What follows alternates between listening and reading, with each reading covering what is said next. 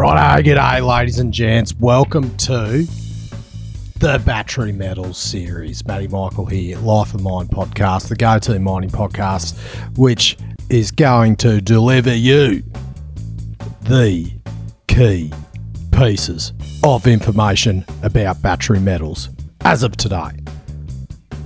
I have with me for this the new battery metals guru in Australia, possibly the world, Andy Clayton from Precision Funds Management. They buy shitloads of battery metals companies and make shitloads of money out of them. Long and the short, that is what Precision do. Episode 1, the intro. We talk batteries. We're not going to dive straight into it. We're talking the overall what the hell is in a battery that is going to power these electric vehicles that are going to save the world.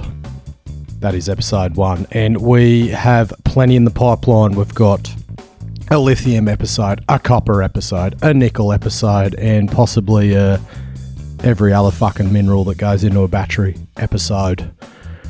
It's going to be bloody good. Share this around. Expand the network. I might even get a few bloody open pit followers now after this. Very exciting. Andy knows a fucking shitload about batteries and stuff. So he is the guru. You're going to love it. You're going to love the series. I learnt shitloads. Here we go. Let's get into the batteries. Go green, everyone. Back in the portal. Copy, shift box. I get radio check. Yeah, radio's working fine. Yeah, copy all personnel. Yeah, copy, mate. Yeah, in the vent bag. Yeah, stitch her up there. Thanks, mate. Yeah, right, copy that.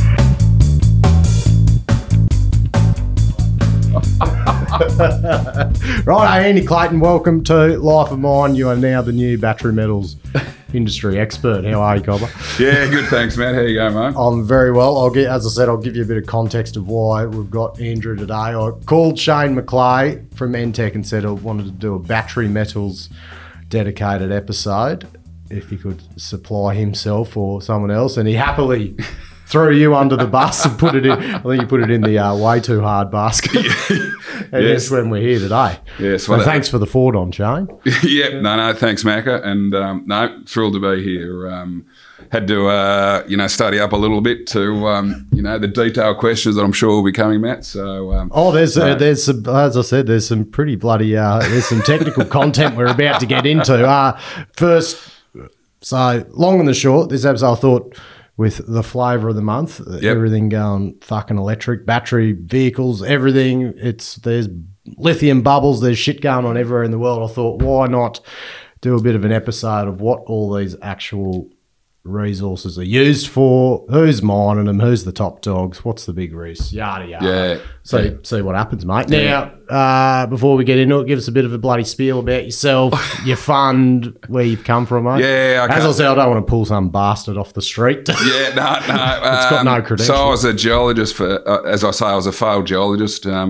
Worked for about 5 years from Melbourne originally, and unfortunately a kangaroo supporter. So I've endured a rough couple of years. So 5 years as a geo, worked in sort of graphite gold, and then moved over to I wasn't one of those real passionate rock doctors, where you see them that spend 24 hours a day studying rocks. I was more interested in the sort of economic aspect of it all. You're like Andrew Churnside the other day. He says there's the technical geos that love looking at rocks, then there's ones that look, these ones will make me money. Yeah. You're a money rock guy. Yeah, I was sort of trying to, yes, I'm definitely in the money rock sort of guy. And worked for a sort of guy up in Sydney, and then got a job in Perth in about 95 with old D&D Tolhurst, which is no longer around, as an analyst. Young analyst, then moved over to Patterson's for 5 years, got married, went overseas, and then Euros formed with a lot of the old ex-Patterson's guys. So I joined them for, 6 months after they started in about 2000, some fantastic times with that group. And about 15 months ago, joined the Precision Funds Management team. So this Precision was formed by sort of Tony Kenny and Tim Ware, who are sort of lifelong brokers, just wanted to do something different, and they knew Bill and Michael Blackiston, and more lately Shane. So that's the sort of the board, and we run about sort of 65 million in resources. We're predominantly resource-focused fund. We can invest in anything, but we've had a good couple of years as most funds had focused on resources. So we sort of did about 40% last year. We will be looking to expand the fund probably in the next sort of couple of months. Looking to tap some family offices and those types of things. But the thing I like about we've all invested our own money in there.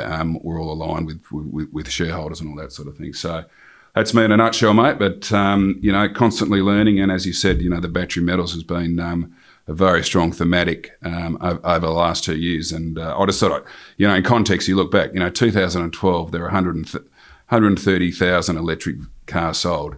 2019, 2.2 million. Oh. And that only represents about 2.5% of the car market. And then you go to 2020, and even though the overall car market contracted, electric cars went to 3 million, or 4.1%. And they reckon in 2021, car sales are more than doubled, electric cars to 6.6 million, or 9% of the of global, shares. So and currently the EIA have estimates of about 16 million electric cars. And I note that is that for 2022? Just for 2022? 22, 23, I think. Oh, bloody hell! So it's staggering growth. And then you look at IGO and their presentation at their quarterly show that they think EV sales will rise to sort of greater than 20 million by 2025, which represents about a 19% global market share. So with all of that, it also states that EV battery demand's running ahead of the raw material supply, which we've seen, and you big OEMs are seeking to underpin sort of that production capability via upstream deals. So you've seen recently, Tesla inked a deal with BHP, and BMW do deals, and Volkswagen and all that sort of thing. So you were in this generational, once in a lifetime generation of electrification where the whole market, and that's why you got Tesla, which is valued more than 12. The valuation of Tesla is 12 times the other combined group of all the other vehicles. But everyone's saying, well, you can't compare it. It's really a technology company as opposed to a automotive manufacturing company. So it's heavily invested in Twitter now as well. Yes, that's right. That fund deal, she worth 65 million today as we speak, is it, mate? Or she? Well, let's just say the last few days we were flat in April, and I'd say the last few days have been a little bit rugged, so that would be off. Probably give or take, mate. Give or take, 4 or 5%, something like that, mate. But, as we always say, swings and roundabouts. Yeah. So right, we'll get it. We'll get into it in terms of. I guess there's two parts we've got to talk about: the battery side and the electrification side. Which is, I guess they go together, but which we'll get into obviously how important copper is for the whole thing. Yep. Right, batteries. Batteries, right. So what elements are important for a battery, different types of batteries? Yeah. What's the go? Well, important metals are really nickel, lithium and copper. I mean, if we're talking about, and it's mainly about the cathode that everyone talks about in the batteries. So to give you an idea, the average lithium-ion battery with a 60 kilowatt capacity contains about 185 kilos of material. And in 2021, the nickel-based cathodes powered about 80% of that battery capacity were deployed in the new. So that's the NC, and when you see NCM batteries, nickel. That's right. So you got the two. The lithium ion. The lithium ion batteries have been around for a while. You might remember the old A4 batteries that used to plug in and get the rechargeable ones sort of thing. Oh, the old remote control cars. Yeah, the remote control cars, all that sort of stuff. And they've been around for quite a while.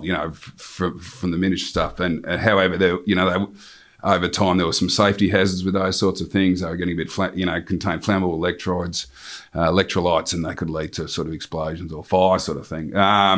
Whereas the development of the NMC batteries, which are composed of sort of lithium, nickel, cobalt, and manganese, they have better battery performance and, really can be used in electrification or in the EV cars, essentially. So, there's sort of lots of different types and it's all about the chemistry of those varying NCM batteries. So when they talk about an NCM 811, that's 80% nickel, 10% cobalt, 10% manganese. Ah, righto. Yep. Yeah, Yep, you know, and then the MCM 523 is 50% nickel, 20% manganese, 30% cobalt. And what is the varying nickel percentage? What is that doing with the battery? Yeah, it changes, but so sort of anywhere between sort of 50% and 80%. So the NCN 811 is the highest. You know, lithium is reasonably consistent across the range, and the only one that doesn't is the LPI, the lithium iron phosphate battery. So that's got no nickel in it, uses the most copper,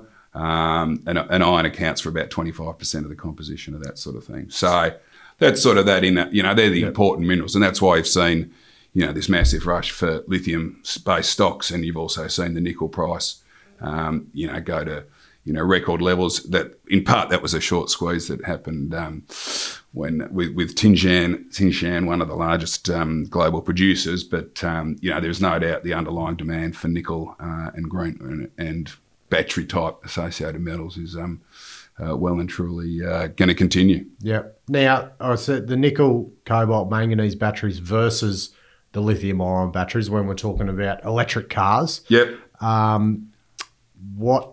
Which is good for which in terms of range and that side of things? Yeah, so it's really those, you know, the new generation of LCM, you know, the NMC batteries for the range. And people are doing, like, you know, there's lots of research in which, you know, trying to get the chargeability or the, you know, the distance that these cars can travel, and which is the best chemistry to use, sort of thing. Whereas I think, you know, your first generation lithium ion batteries were sort of more in your miniature type stuff of, you know, as I said, those A4 batteries or calculators or, you know, your mobile phones and those sorts of things. So that's really that's the new generation of one, and that's what sort of all the, you know, the large players are focused on, you know, setting up those sort of factories to build them. Yeah. Because as you said, so Tesla's Inc. deals with BHP, and I assume that's obviously for nickel. For nickel, nickel supply and everything else. Are they? Because I did read an article ages ago that Tesla were favouring looking at more the lithium phosphate batteries instead of the nickel cobalt. But I assume because they got daring sized cars, are they using both types of batteries or? I think to be honest, you know, I think, you know, like Musk was out the other day saying lithium's got so expensive that he's thinking of buying, you know, he should buy his own mine sort of stuff because of the component, you know, in his battery sort of thing. But I think all this technology will evolve over the journey, but there is no doubt that, you know, in the next few years, these, you know, the NCM batteries will still be, you know, the bulk of it, I'd imagine. I think the lithium iron phosphate batteries, yes, are used in some applications, but I wouldn't be, the sort of the research I've read isn't showing that they're going to suddenly take over that whole space. So I think nickel will still be a very important component. Righto, there's your intro to the Battery Metals series. Next episode coming out in this series, lithium. We talk lithium. We talk everything. Fucking lithium. Spodumene. Spodumene's where it's at. You'll learn about who the big movers and shakers are in the lithium market. Learn about Pilbara Minerals' auctioning system. Pretty bloody cool. And upcoming projects. Very exciting. The lithium bubble. Is it gonna burst? We'll find out. Righto. Stay tuned. Couches.